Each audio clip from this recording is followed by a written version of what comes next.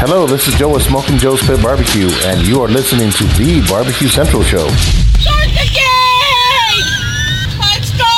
We'll do it live. Okay. Well, do it live! I'll write it and we'll do it live! So to get that perfect barbecue, you use wood. Are you sure it's safe? Whatever. We put the lighter fluid on, strike your match, and... Oh! Should we call the fire department? That might be a good idea.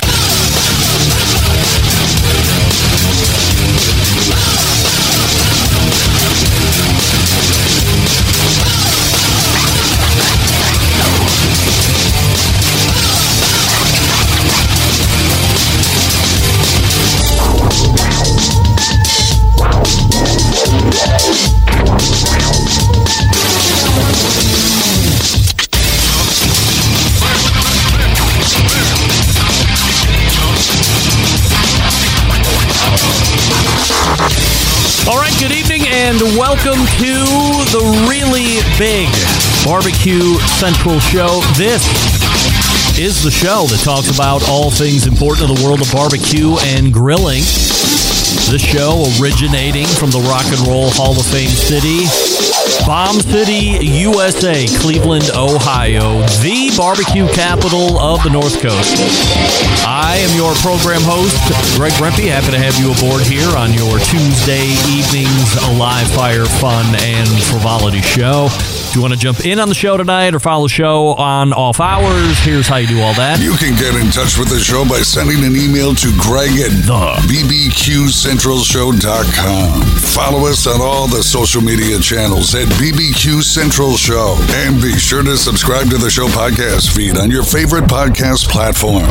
Anything else you want to find out about the show can be found at the main website, thebbqcentralshow.com. And here's what's happening in case you get the newsletter coming up in about 13 minutes from now.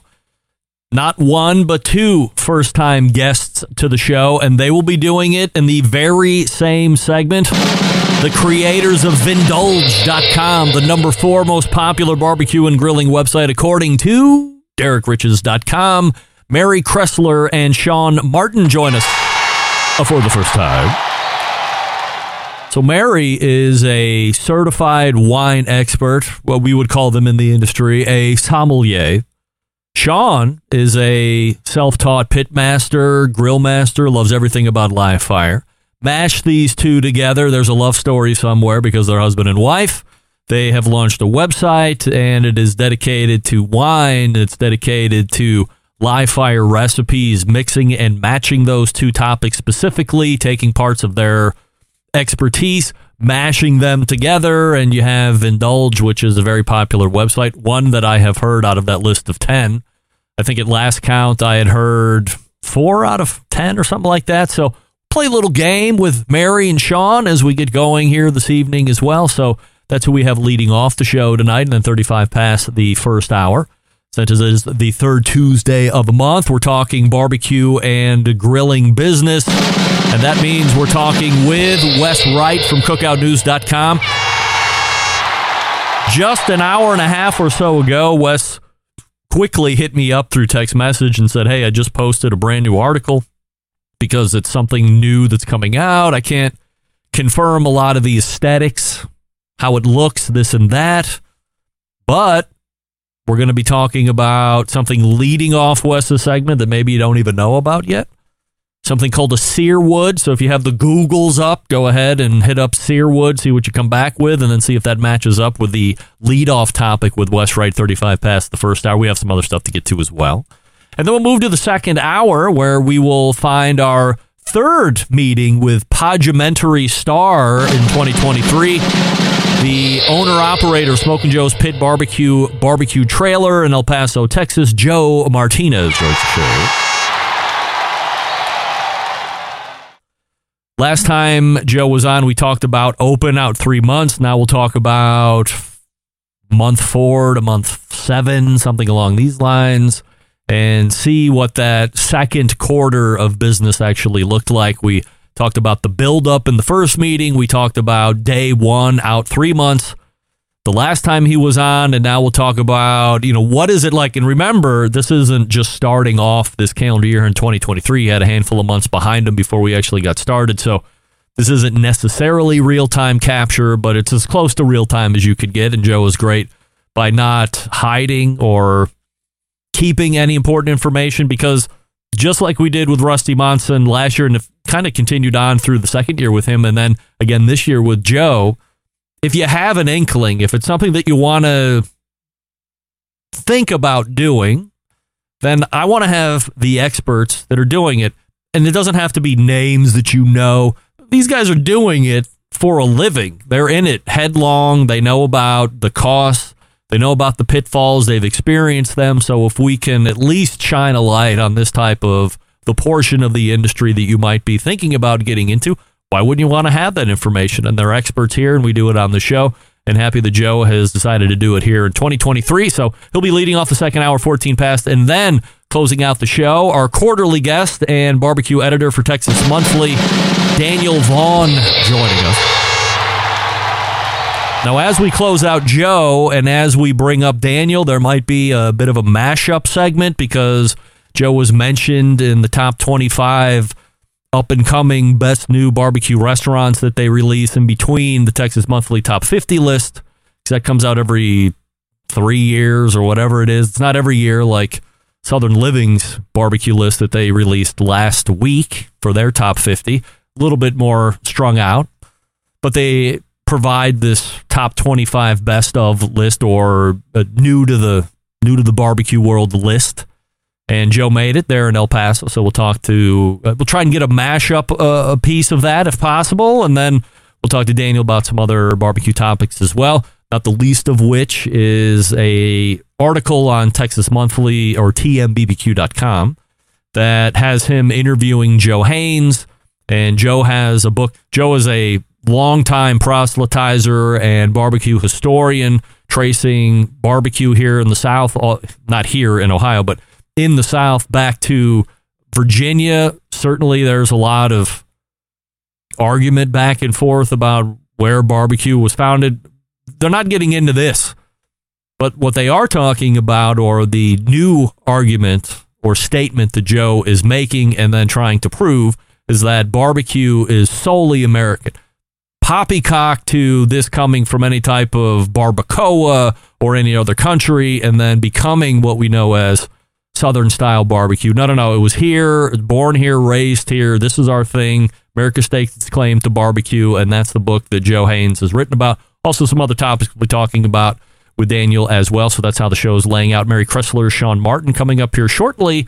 Wes Wright from cookoutnews.com, and they close the first hour, and then we go to the second hour. Joe Martinez, Daniel Vaughn, if that's enough for you. Don't forget you can follow the show socially, Instagram, Twitter, TikTok, and Snapchat at BBQ Central Show. We say good evening to all of you watching through the video streaming platforms, Facebook and Twitch /BBQ Central Show, also on YouTube, which is youtube.com/@BBQ Central Show. We have a new YouTube poll question of the week, which is this, that I'm asking everybody tonight. If you listen to Mike Grunwald's interview from last week, whether it was live last Tuesday or during podcast during the rest of the week, has what he said changed your opinion on cell-cultivated meat? And currently 88% of you are saying nope. Fair enough. 12% of you are saying yes, which I have to admit is a little bit higher than I thought it was going to be. Thought we were seeing 100% no.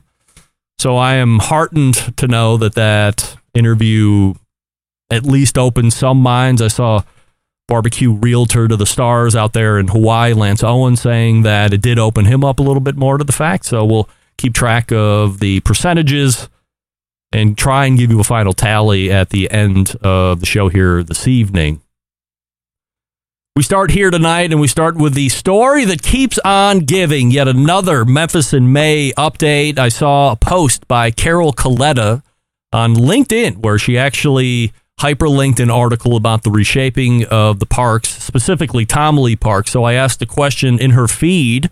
I didn't expect to get an answer whatsoever. However, I did get an answer, so let me set it up for you properly. My question was, Carol, in a recent news article, I read you mentioned that the Tom Lee Park was built to the specs that Memphis in May International Festival had given you, but there is no mention of that in the article you link. Tom Lee Park sustained major damage at the event this year, more than any other year of its existence. Why would Memphis in May spec out a park for Memphis River Parks Partnership to build that would cost them so much to repair each year after they have the event. Seems unbelievable, does it not? Well, she replied, and I quote, Greg, the mediation agreement signed by the city, the partnership, and Memphis in May in December 2019 memorialized Memphis in May's specs. It is not a secret document, has been printed in the media and was on our website. The design review committee, which included Memphis in May's operations director, reviewed the project throughout its development to make sure specs were met. The partnership did not develop the specs. The partnership does not run the festival. Memphis in May had final plans 2 years in advance of its 2023 festival. The Memphis in May board was fully briefed a year in advance on the risk of damages to a partially completed park. Always happy to have the opportunity to share facts. I immediately, of course, replied back to that post and said, hey, please direct message me. Let's trade emails. Would love to have you on to talk further about this on the show. Have I gotten an answer since then? But at least I got an answer. If you're keeping track of or tabs on this whole fiasco, one side of the puzzle is looking pretty good. The other side, which rhymes with Memphis in May, looking pretty bad. Now, I did send an email out to Memphis in May, asked them to reply back. In true fashion, I have gotten no reply back. In fact, the email that I got back when I sent it over the weekend was, I'm out of the office. Try again later. Try again later? All right, Mary and Sean are ready to go. Before we get to them, I'll talk to you about Pits and Spits, and I'm asking you a question. You tired of settling for mediocre grilling experiences? It's time to step up that game, bring the ultimate flavor and cooker to the backyard barbecues. Pits and Spits, charcoal grills offering the highest quality live fire cooking experience that you can get in the market today, using either wood or charcoal. Their solid fuel grills produce those classic flavors you're looking for when you have the time to fire up the grill, cook for family and friends. With a large adjustable fuel tray, you can raise and lower that fire to control and fine-tune the heat, their take on the very popular Santa Maria-style grill. You can check them out at this custom website, pitsandspits.com/BBQ Central Show. And remember, that's a double T on the pits and the spits. So once again, pitsandspits.com/BBQ Central. And as you're checking out with one of those premium charcoal drills, use promo code Charcoal Central to save $150 off any grill. Again, that's Charcoal Central for $150 off any grill. Pitsandspits.com/BBQ Central Show. No, /BBQ Central. And then at checkout, when you buy a charcoal grill and you know you're going to love it, $150 off. Charcoal Central is the code to use at checkout. We are back with Vindulge. Stick around. We'll be right back. You're listening to the BBQ Central Show.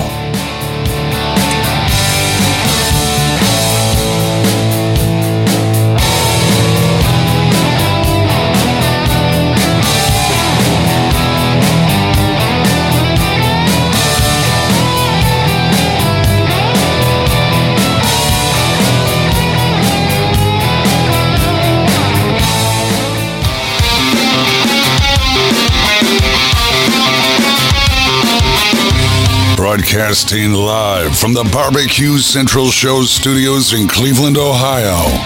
You're listening to the BBQ Central Show. Once again, here's your host, Greg Rempe.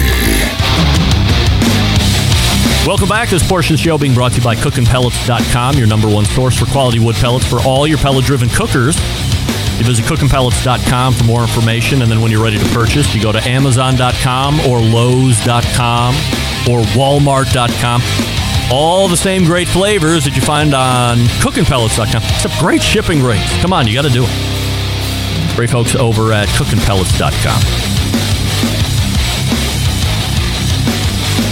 Have you been looking for a barbecue and grilling website that will help with recipe inspiration, also teach you about wine? Of course.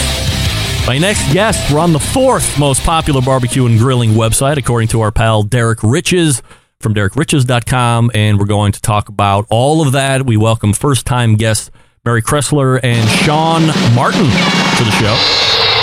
All right, gang, before we get in, happy to be here. Before we get into it tonight, we have a YouTube poll question of the week, and I'm asking everybody this. Now, of course, I have to preface this by saying, if you didn't listen to the show last week, just guess yes or no. But assuming you listened, did Mike Grunwald's conversation about cell-cultivated meat last week change your position, whatever that might be, on cell-cultivated meat, yes or no? I would have to say it drove some curiosity, so I would say yes. I've never tried it. I don't know, though. So there's all of the answers. Mary, yes or no? I did not listen to the podcast last week, so I'm fired. But Sean filled me in. And right now, I would say I'm also very curious. I have not heard of that at all, so I am actually quite curious. All right, good. 85% of the voting public are saying they have no interest, and it did not change their mind, and they don't want to hear about it. So that's why I will continue to talk about it, because we're here to change minds and reach across aisles. Mary, let's start with you, and we'll get into the Vindulge here in just a second. But a little background on you professionally, how you get into Oregon, how you become a wine expert, all that fun stuff. Yeah, I think how we got into Oregon and wine, we were living in San Francisco prior to Oregon. And when I was in San Francisco, I was in graduate school. I thought I was going to become a professor. On the weekends, we would go out to wine country, to Sonoma and Napa. And that's where I started learning about wine and became very interested. At the same time, I was also really interested in cooking.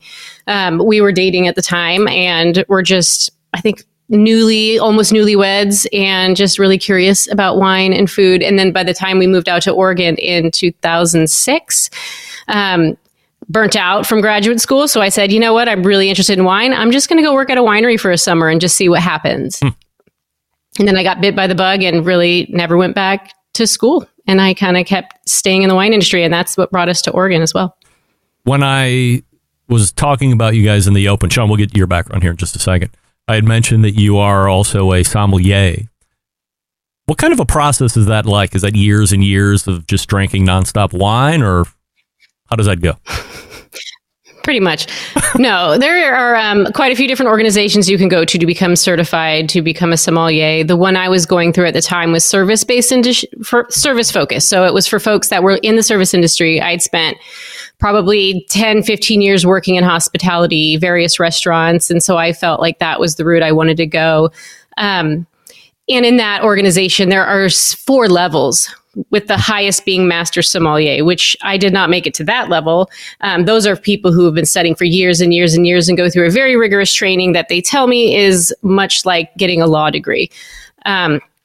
There is another one that's more education focused. So I have experienced in both. The one that's more service focused, where if you were going to work in high-end restaurants for many years, you would go that route. Otherwise, if you wanted to become an educator, you would go the other route. And so I have experience a little bit on both, using both routes. Sean, what's your background? Well, I'll work backwards. So I'm full-time with Vindulge now as of March 13th of 2020. At the time, I thought it was the greatest decision I'd ever made to have my wife as my boss, my business partner, and my roommate. And we can go a while on that one. But prior to that, I was an insurance executive in the property casualty insurance space. So I ran a large client group with an insurance company based in Connecticut. And after 20 years of that, I thought, we've been cooking. We started the blog in 2009, and I became a supporting part of that. I thought, let's go all in. Our cookbook was coming out at that point. So I thought, this is a great time to make the jump. I remember talking with Todd and Susie Bullock a number of years ago, maybe the first time they were on, and I'd asked Susie at the time, so geez, it's a lot of you, it's a lot of Todd. It seems like you're never not with each other. I'm sure there's times when they're not doing whatever they're up to, but from an outsider's looking in perspective, it seems like they spend a lot of their professional and a lot of their personal life together. And I don't know if that's something everybody wants to get into. Why does it work for you, Mary, to be so connected to Sean in pretty much every way? I think from the time we were dating, which was 1999, we have always kind of talked about running a business together. For the longest time, we wanted to run a summer camp together, then a bed and breakfast together. And all of these business ideas have come and gone. And once we really connected on food, and we've been cooking together since 2007, 8. And then we really, once we got into barbecue and grilling, that's when I think we really hit our stride. And we just had a lot of fun together. We work well together. We have very different skill sets, so I don't think we step over each other's toes. And when he was working in his previous career, it was the opposite of what's happening now. He was gone. I mean, 80-90% of his job was traveling. And we have 12-year-old twin boys. So during the time that they were babies, he was never around. And so I think this is a way for us to be together as a family. Although it's, like I said, it is the opposite. So now it's a little too much time together. So he likes to joke that I kicked him out of the house and he now works here. We're in our barn studio, which is also his office, because I told him I just can't be around him 24 hours a day now.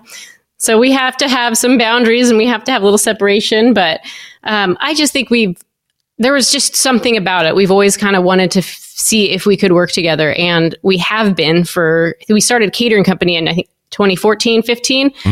And we've been working together doing that until he quit his other career and now works with us. So we have been playing around working with each other for several years.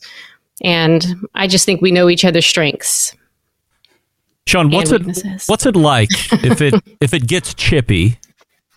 What's the best way to manage that? What have you found that is the best way to be able to coexist with your work partner and your wife? Besides therapy? Yes. I'd probably say the ability for us to take off our personal relationship hat and kind of have cues to say, okay, today I want to talk about something that has been frustrating for me. Maybe it was we didn't get enough content out, or Mary might have a different idea or direction where she wants to go with maybe anything from content to a sauce to a dry rub. And I think it was hyper focused during COVID because in addition to that whole experience, our kids were at home virtually from school. So I'd say the last year has been where we've hit our stride, and we're still married, which I'm very proud of. And I think to Mary's point, one of the things I've always been aware of is that she started the brand in 2009. And yes, I cook and I love being part of the creation process, but I've always tried to remember that I defer to her because she put the sweat equity in the beginning when people thought blogs were online diaries, and some of them were. And so I just try and keep that kind of front and center when we have maybe some domestic disagreements or professionals. Were you guys aware that Vindulge is the 4th most popular barbecue and grilling website, according to my pal Derek Riches from DerekRiches.com? Yeah, we were aware when that first article came out a couple years ago, and that definitely surprised us at the time. I don't think we realized that we were kind of right there. Yeah, I think one of the things that we've discovered is we were so slow with how we grew that I don't think we ever realized how many people interacted with us virtually, compounded on 2 years of virtual interaction. So I would say I was surprised because we love Susie and Todd. We're friends with them. They put out amazing content. Their success, I think, has paved the way for a lot of other online live fire entrepreneurs as well. But I don't think we realized how big we were until then. And since then, and his updated article, it just keeps us grounded on, hey, we're here to create content for our audience. Sometimes that can get distracting with SEO and the shiny penny of the moment or other things. But yeah, I think between social media and the website, there's probably 4 to 5 million interactions a month for us. And when we go to events, now that we travel around the country doing events, that's where it's hit us. Like, oh my God, I love you guys. And I love this recipe. And we just try to make sure we always remember to just honor that and really appreciate it. So it was really cool to see it and to see the other people too. All right. So You dovetailed into the game show portion of the interview. I'm going to name all top 10 most popular barbecue and grilling websites. And you tell me if you've ever heard of these websites before. And don't lie, because we're going to know if you're lying. Number 10, JessPryles.com. Yes. Right? Number 9, Or Whatever You Do. No. Yes, that would be Nicole, and she lives up in Seattle, and she does some great content on especially pellet cookers. All right. Number 8, Gimme Some Grilling. Yes or no? Yes. Wow. Number 7, Food, Fire, and Friends. Yes or no? I hadn't heard of that one until you mentioned it. Now we're getting into it. Number 6, Cat Heads Barbecue. Yes or no? No. Okay. Number 5, a fledgling website called AmazingRibs.com. Oh. Yes? All right. Yes. Of course. Meathead, yes. Number 4, Vindulge.com. Yes, of course. Of course.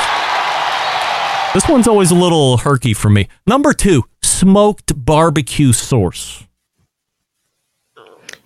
Yes, as of recent, yes. Yeah. So we didn't know who they were until Derek actually put out his first article. And then we were like, who are these guys? And started looking at their website and their product reviews. And it's been fun to kind of watch how they've grown. They continue to be a pretty large one in terms of website traffic.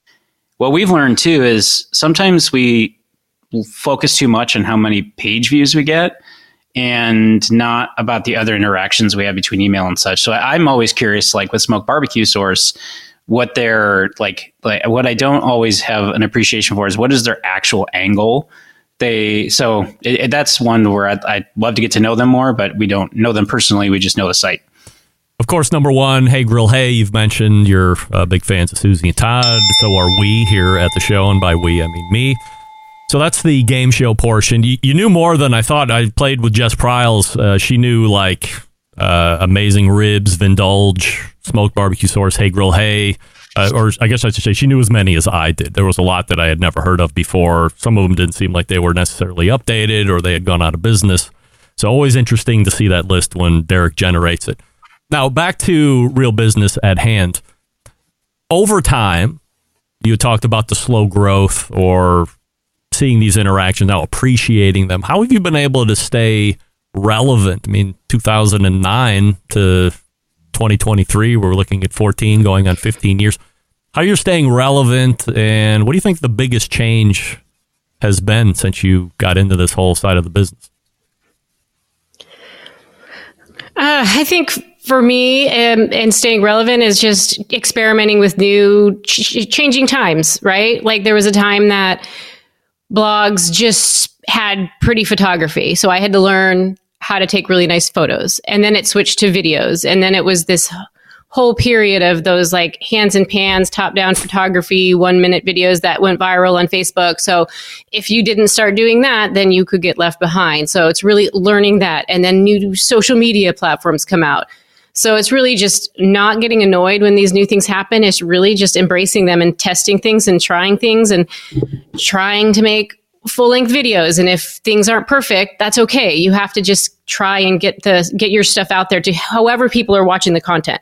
There was a time that people were reading. Now they wanted video. Now they want 1-minute videos. They want stuff on TikTok or YouTube Shorts. So it's really, what does the audience want and how do they want it and how can we get it to them in the platform that they want it.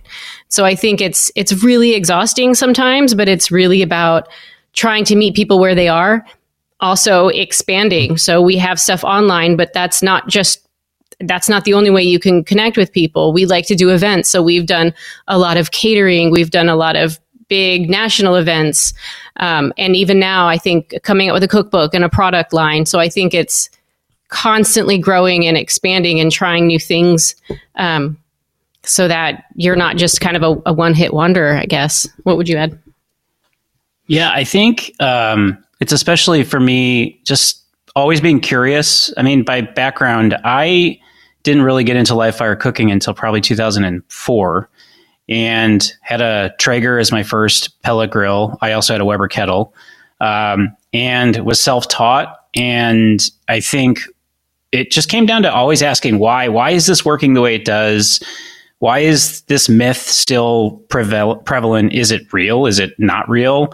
And I think to keep ourselves relevant in terms of all the hardware, I mean, my God, how many people are making new hardware out there, whether it's a grill or grill top or different styles of whatever. I think for us, it's just staying curious and making sure if we have a question or if our audience has questions, can we provide them the most insight we can and still stay relevant? And I will be the first to admit that there are times where we've been caught up in the SEO bug where we're writing content for the algorithm and it's dry and not necessarily putting forth anything different than maybe what others are doing. And we had to do a little self-reflection to make sure that we went back to, okay, like, why does this myth exist, or why does this perspective exist, and is it true or not, and do our own experimentation. And I think that's been important too. Mary, you had mentioned that you were getting into some other items, books and products. Specifically, there's a new barbecue sauce that is wine forward, if you will. I don't know a lot of barbecue sauces that have a wine component. One of my pals, fellow Cleveland Browns fan, as hard as that is to say since last night, Sam Hayes out in your neck of the woods from Sam's Northwest Barbecue said that he's had the barbecue sauce and raved about it in an email to me today when he heard you guys were going to be on. He's a big fan. Tell me a little bit about bringing a wine forward barbecue sauce to market and where you look to fit a niche on that. Sure. I think the sauce originally came about because we were doing catering events in Oregon's wine country, and Oregon produces a lot of Pinot Noir. So a lot of really heavy, spicy, sweet barbecue sauces don't lend themselves to pairing with a light, elegant wine like Pinot Noir. So we wrote a recipe several years ago called a Pinot Noir barbecue sauce, and it's a recipe that's been on our website. It's in our cookbook. But then flash forward to 2020, we had some pretty bad wildfires here in Oregon, one of which was about a mile from our house. Like I said, we live in wine country surrounded by vineyards. A lot of the neighboring wineries couldn't make red wine with the grapes that they harvested that year because the fires were happening right at the beginning of September, which is peak harvest season, right before they were about to pick the grapes. So when they actually picked the grapes, harvested the wine, it was a little bit smoky. It took on a little of that smoke flavor and kind of damaged the integrity of the wine that they wanted to make. So instead of making a $60, $70 bottle of Pinot, many of the wineries decided not to make wine that year at all. Knowing a lot of the winemakers, we thought, well, hey, we have this recipe. What if we take some of your wine, if we buy the wine from you so you don't have to, dump it down the drain, and we make a product with it? So we went to trial and we started doing trials of barbecue sauce to see if we could take that recipe and make something that we could take to market. And a few weeks later, we've got our barbecue sauce. You have a bottle of it right there. So we've got this just came up like just a few weeks ago. We just brought this to market. This is our red wine barbecue sauce made with local grapes impacted by the 2020 wildfires. We do like to point out the first ingredient is red wine. I think, and we like that because I think sometimes when we've tasted certain sauces, and obviously when you go through the sauce and seasoning process, you're hopefully tasting a lot to see, like, is mine going to be really any different? Or why do I like this or not like this? And we found that a lot of the bourbon sauces or the alcohol sauces were very brown booze driven. And it was the last ingredient. Well, and I could maybe appreciate that for hard liquor, but we did want it to be a true to what we like, which is wine flavor profile. So that was something that was important to us too. When you're getting it from a co-packer, I assume you have to go through that whole process. But once you strike a relationship there and you start getting samples, is it a pretty quick process to get something that you think is workable to bring to market? Yeah, a lot quicker than I imagine. I thought when we started the process that it would take several weeks, and we really just did a few trials and they were ready to roll. It was slower on our end because we had to get the labels done, and that took longer for us. Yeah, a funny story is she called me 3 days after we dropped off the wine and she said, "Your bottles are ready." And I went down with my truck and I realized that my truck can't carry that many pallets. Oh. So it gives you a perspective on how fast they can turn it around. And they do a great job. And as we scale up, we hope to continue to leverage them because we try to keep everything as local as possible to keep the dollars in our market. So a lot of the ingredients are from local sources. So the bottle price is a little higher. It seems that people have been okay with it.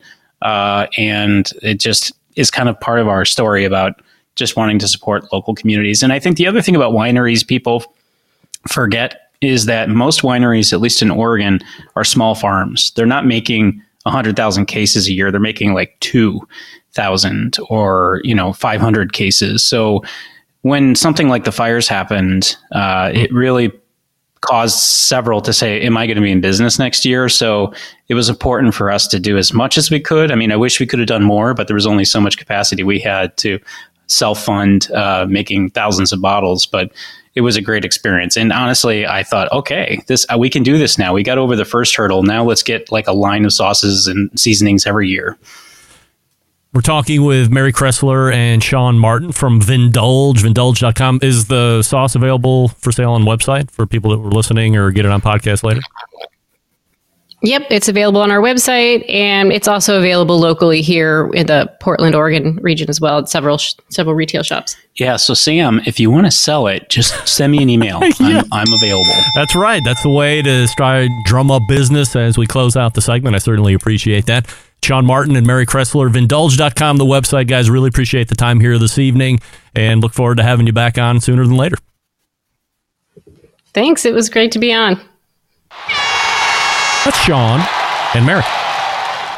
That was Mary and Sean. Vindulge.com is the website. And we have Wes Wright ready to go here in just 1 second. We'll get to him here. Before we get to him, we'll talk to you about Primo ceramic cookers. Boy, oh boy. No bigger fan of ceramic cookers than me. And Primo leads the list. That's right.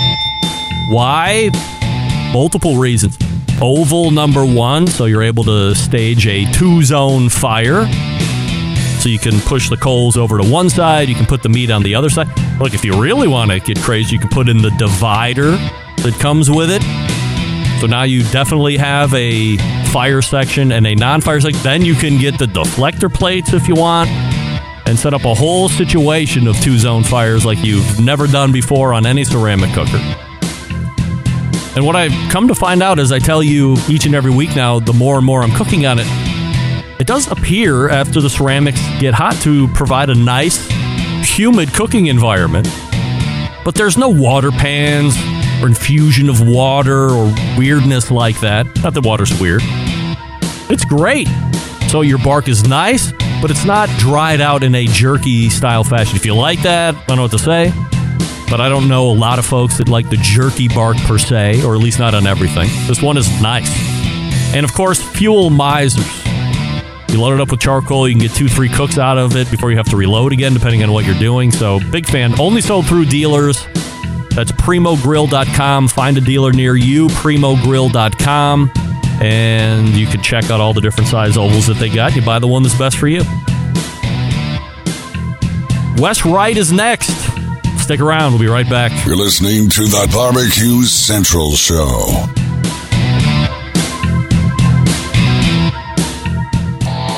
Howard Stern, Jim Rome, Dan Patrick, and Greg Rempe. The Mountain Rushmore of talk show entertainment. Now, let's get back to the BBQ Central Show. And we thank Mary Kressler and Sean Martin for joining us last segment. Vindulge.com, their website. This portion brought to you by Fireboard. If you want to monitor up to 6 different temperatures simultaneously, connect to Wi-Fi for cloud-based monitoring or Bluetooth if you must. You can do that with the Fireboard. Also, they have the instant read meat thermometer. There's also a 1-channel Fireboard called the Fireboard Spark. Go to fireboard.com, find out more, or purchase. My next guest tonight, creator of cookoutnews.com's website, and the third Tuesday of the month, regular guest 35 past the first hour. We are welcoming back our pal Wes Wright. Wes, before we talk about some breaking news, we have a YouTube poll question of the week. And I'm asking everybody this. Listening to Mike Grunwald's interview last week has changed your opinion on cell-cultivated meat, yes or no? Well, I'll lead with a no. I thought it was a great interview and interesting, but it still just kind of weirds me out. 79% of folks are saying no matter how great the interview was or interesting or mind-blowing, whatever. Not good enough to put them over the edge of curiosity, so almost 80%. Not surprised that it's, I thought it'd still be a little bit higher than that, but we'll see how it trends for the rest of the show. Breaking news, I guess. We'll Barbecue Central Show exclusive news update. Greg Rempe reporting from the breaking news desk here in Cleveland, Ohio, the city that makes breaks the most live fire breaking news across the country. Nay, the globe. And we go to Detroit, roughly, and go to Wes Wright for this breaking news. Wes, what's happening? Yeah, so on your show way back in winter, we talked about the Searwood trademark from Weber, which we speculated was a new pellet grill. Yep. Well, there's a overzealous hardware store online that posted what appears to be a new Weber Searwood pellet grill. There's no pictures. I found one based off of a side shelf that they also have that's really blurry and kind of crappy, but yeah, it appears that that's going to make it to market is my guess. I mean, it'd be pretty shocking if it didn't at this point. What were the overall features, or let me ask a better question. What would make this better than the smoke fire that's currently available? To me, it looks just like a replacement for the two cheapest models of the smoke fire. I couldn't see the controller to see if they're doing anything with that to change that around. I don't think so. The feature list sounded a little disappointing. It was the same temperature range. The only thing that might be new and different is it sounds like it might have an easier clean out for the ash and grease. Before, the smoke fire has a tray, and you had to scrape it into the holes, but it says it's new and improved. So, we'll see what that actually is. Other than that, I mean, it looks pretty similar. It doesn't have that, it still has a barrel shape, but doesn't have that like banding on the sides of the barrel, if you know what I'm talking about. Yep.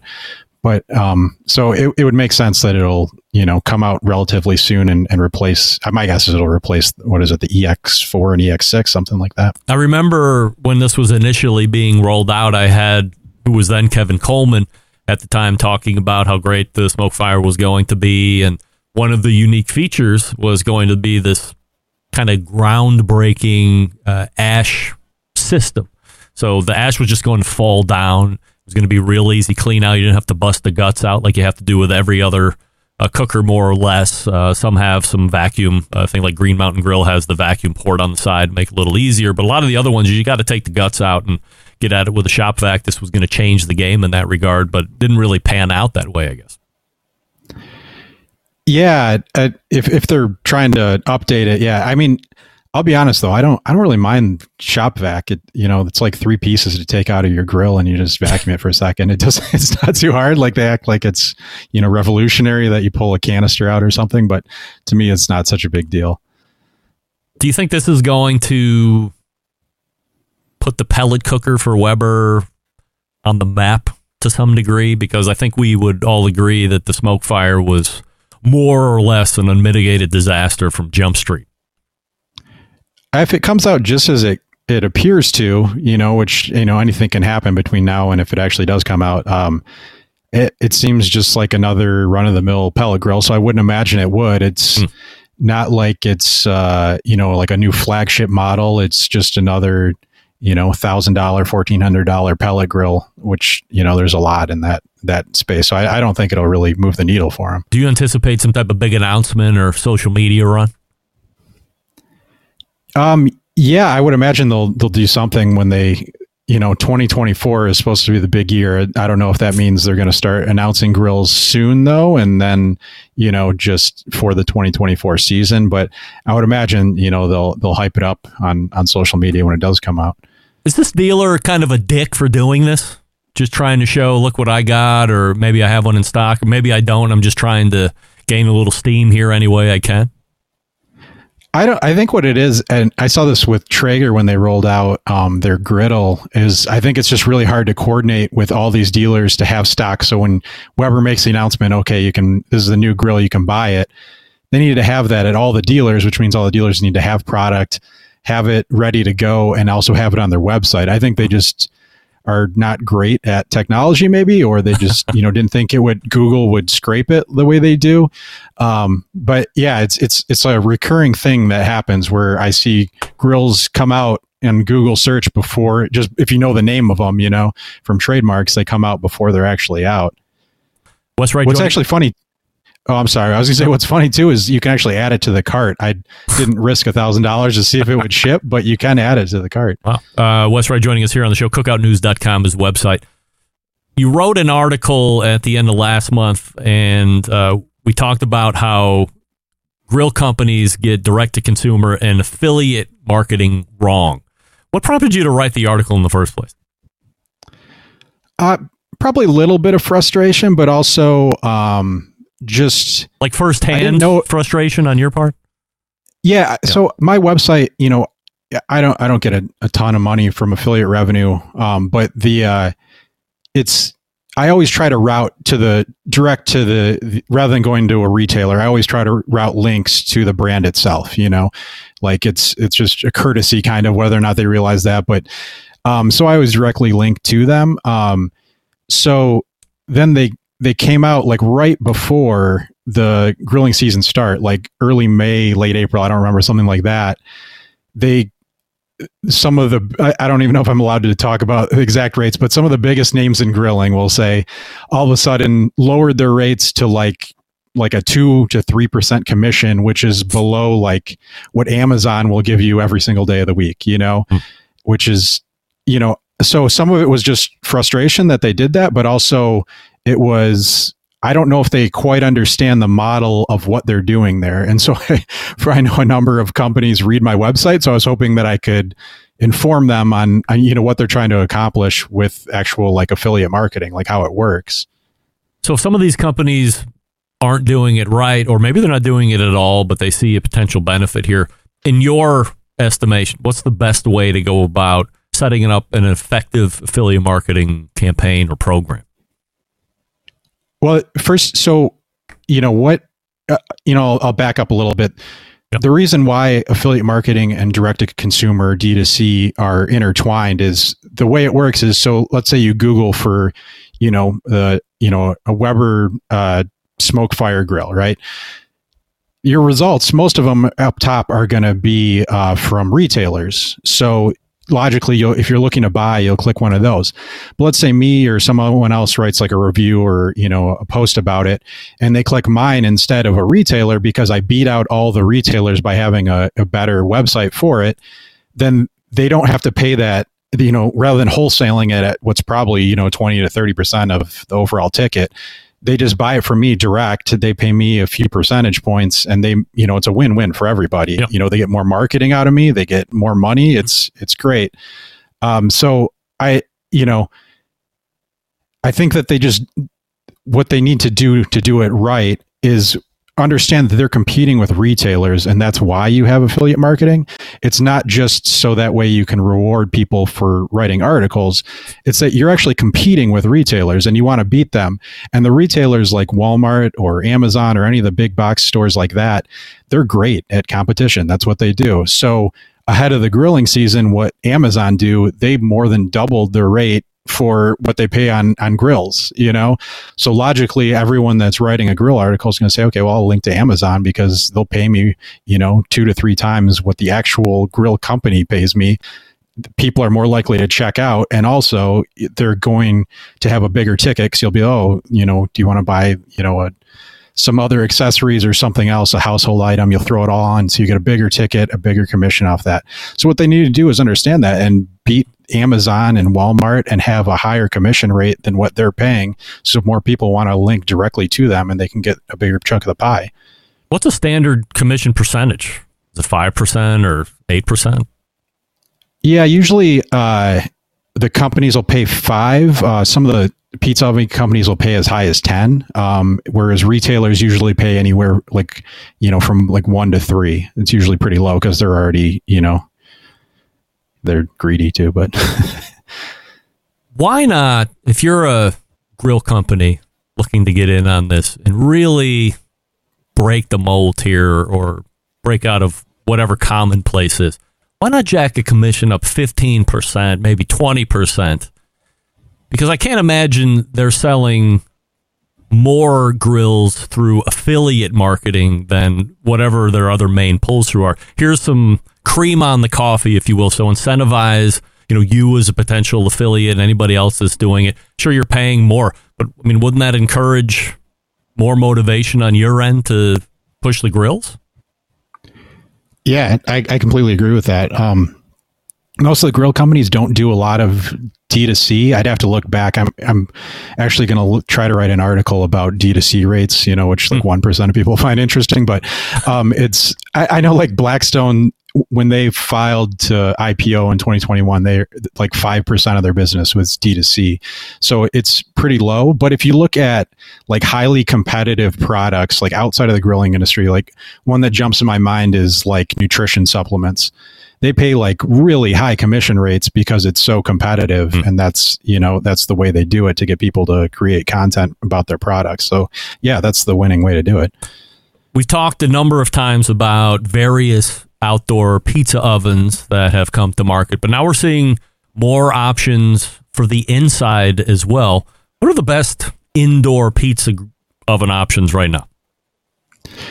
Yeah, there's some really expensive ones that, people swear by.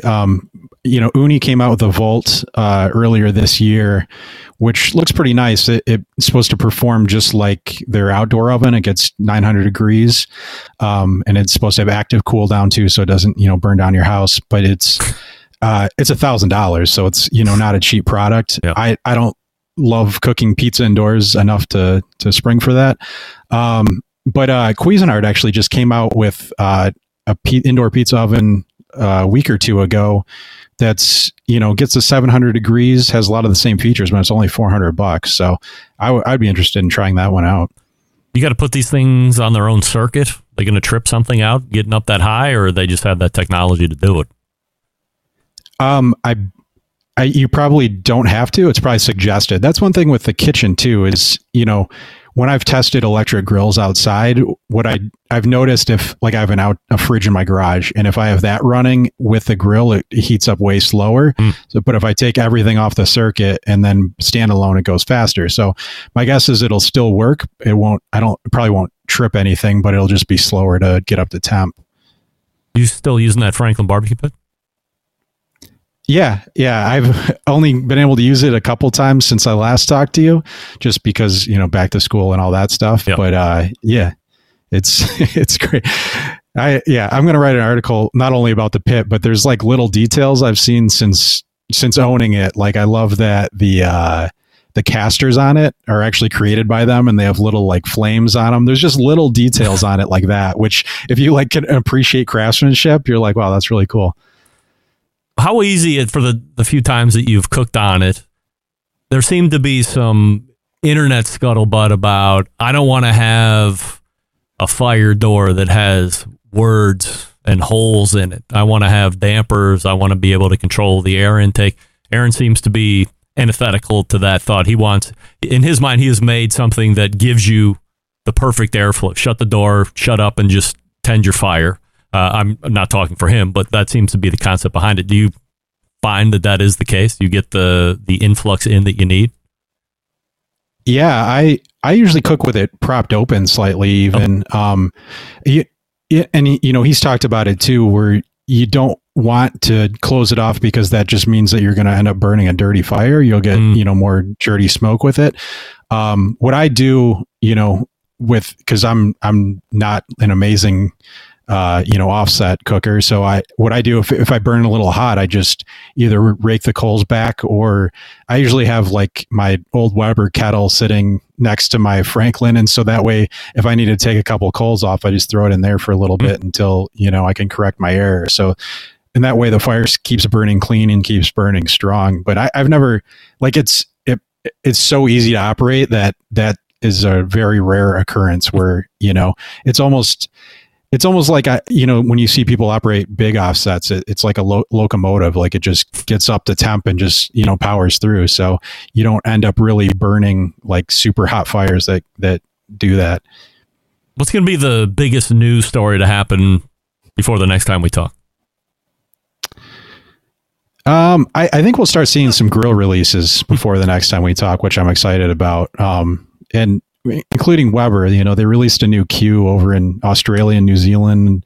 I'd love to see that in the US. I'm a little confused why it didn't come out in the US, but I think you'll start, between that and their new pellet grill, I think you'll see some other grill releases. You should be heading over to cookoutnews.com and seeing what Wes is writing about. Get privy to all the late-breaking stuff, and you can see him here on the show once a month on the third Tuesday, 35 past the first hour. Wes, always appreciate the time, and we'll see you in October. Yep, thanks, Greg. That's Wes, right? I agree. I'm a little pondering on what... A little pondering? I'm pondering why Weber released some of the new Qs overseas, not here. Maybe that's going to be some of the stuff they're going to be rolling out here shortly. Who knows? Hey, speaking of Franklin's Barbecue Pits, they're the newest sponsor of the show. We know that. Franklin Pits are for the barbecue purists who want to take their craft to the next level. Skillfully made right here. The good old US of A with American-made steel.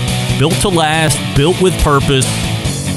What you have with the Franklin Pit, a deeply thought out and refined version of the old propane-style cooker that he uses in his restaurant. Stylistically, it reflects the bare-bones, industrial, handmade aesthetic that he loves. The patina, the way that the build is allowed to be showcasing the welds, the craftsmanship. Now, schematics of a Texas offset pit, not necessarily complicated. However, what's happening inside the pit is complicated. Dynamics of physics, chemistry. There's few moving parts, but there are numerous and massive differences between the Franklin Pit and the average barbecue smoker. And of course, we know thickness and heaviness of material is number one at the top of this list. You need that. You need it to maintain heat and retain heat, especially in colder environments. You need to be able to stand up to the heat that this offset is putting out, and quite simply, the thin stuff does not do that. If you're spending $300 on an offset pit, I got bad news. It's not going to work out. If you're going to be near Hartsville, Ohio, this coming Saturday on the 23rd, I have some major news. If you're thinking about getting a Franklin Pit, you live around here, or you're within 3 hours, come to Grill Fest. There's going to be one at Hartsville Hardware, believe it or not. I'll do my best to answer any questions about the pit if you see me there. But they're going to have some experts on hand as well over there at Hartsville. You love the Hartsville Hardware Grill Fest. But a Franklin Pit will be on scene Saturday, September 23rd. So if you have any questions, do it. Otherwise, hit the website, franklinbbqpits.com. That's franklinbbqpits.com. And we'll be back to wrap the first hour right after this. Stick around. We'll be right back. Continuing to produce incredibly mediocre content in an exceptionally professional way. You're listening and watching the Barbecue Central Show. Once again, here's your host, Greg Rempe. We thank Wes White for joining us last segment. Wes Wright, did I say that correctly? Cookoutnews.com, his website. And just to reiterate on the read, if you're going to be around Hartsville, Ohio, or you're within the driving radius and your antenna's up for a Franklin barbecue pit, but you want to see it and touch it first, there's going to be one at the Hartsville Hardware Grill Fest on Saturday, September 23rd. So stop by. You'll see me, you'll see BBQ. I'll talk to you all about it here in just a few minutes. It'll be great. But yes, there will be one on scene. All right, that puts a wrap on the first hour. We have a great second hour coming up, so stay tuned for that. You're listening and watching the Barbecue Central Show right here on the Barbecue Central Network. Stick around. We'll be right back.